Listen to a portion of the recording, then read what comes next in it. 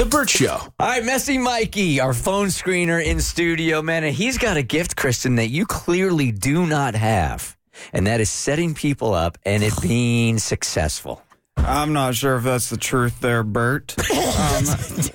I should have learned my lesson with Abby. I tried to set Abby up. That turned out to be an absolute nightmare. Yeah, just to recap that, what happened there again?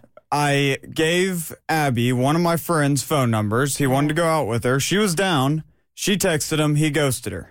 Bizarre. Don't know what happened. Haven't talked to him since. So he came to you and he's like, hey, that Abby on the show is funny and pretty, and I'd love to. So then he reaches out. She reaches out, and then he goes. She reaches out. He never responds. Okay. Nothing. So, once again, I don't learn my lesson. I don't tend to learn my lessons. I decide to set up another friend. You skipped the best part. Which part is that? When we sent you over to his apartment to confront him.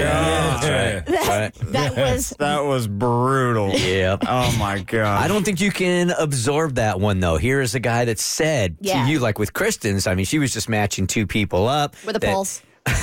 Right, just had a warm body. He came to you and he's like, it is on. So you can't put this kind of responsibility on yourself. Well, I think that after I break down his door, I think that it's a bit of my responsibility.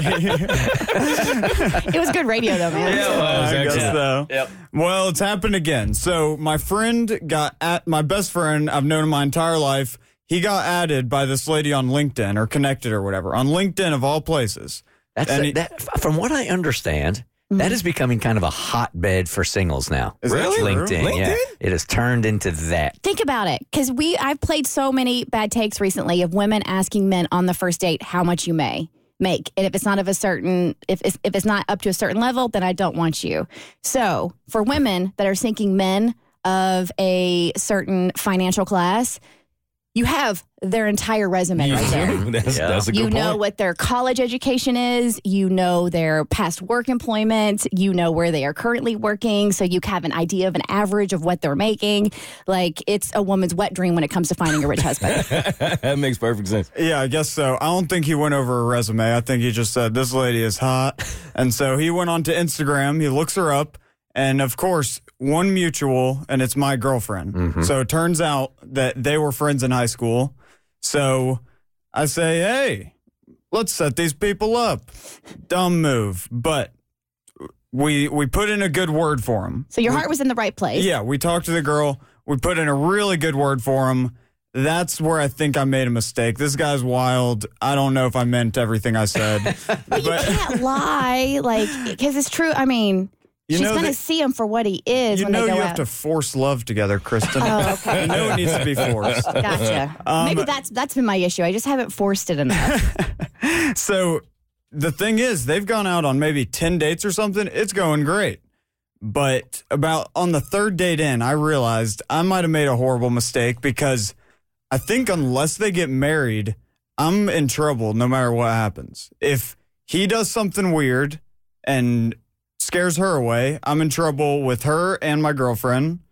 If he does something weird, I'm in trouble with them both too. I think I'm in trouble every way, right? At some point, you're in the clear, though. Yeah, when am I off the hook is the question. Yeah. So this is now a committed relationship with the two of them? I don't know what it's 10 called. 10 dates. 10 dates. That sounds like a commitment to That's me. quite a bit. Yeah. Well, I don't know for that generation, though. They still might be in like that. For his generation, they don't see each other for 3 years and they call each other girlfriend, boyfriends. It's online. I mean, they're seeing each other face to face for 10 times. Yeah, I don't know if they're calling it anything yet. Yeah. But yeah, it's a lot for sure. I think once they commit to each other, you've done your job. Okay. That's a successful matchup, right? But you're on the hook forever. I guess You so. think? I don't know. Absolutely. I think marriage, I'm done. Because you're Marriage, the reason. I'm for sure done. You're the reason why they ended up being able to meet. So even if it's 10 years down the road and they got married and he cheated on her, it's your fault. No way. I don't think so either. Once y'all get married, I'm out of there. My body's done. That's it. I think it's even before that. To now, 10 successful dates. You're done. Yeah, That's more than most can people I be can ask for. done? Can I please be done? I don't want to be responsible for his actions. I'm never setting anyone up again, too. Yeah, this one goes in the W column for you. They right. got together. Once it's a committed relationship, you can walk away from it. Over. If anything happens, not your fault. You gave them the greatest 2 months of their lives. Let's go. No, I'm giving you the W. Congratulations. Thank you. I'm highly envious / jealous. Don't, I mean, my color is currently green.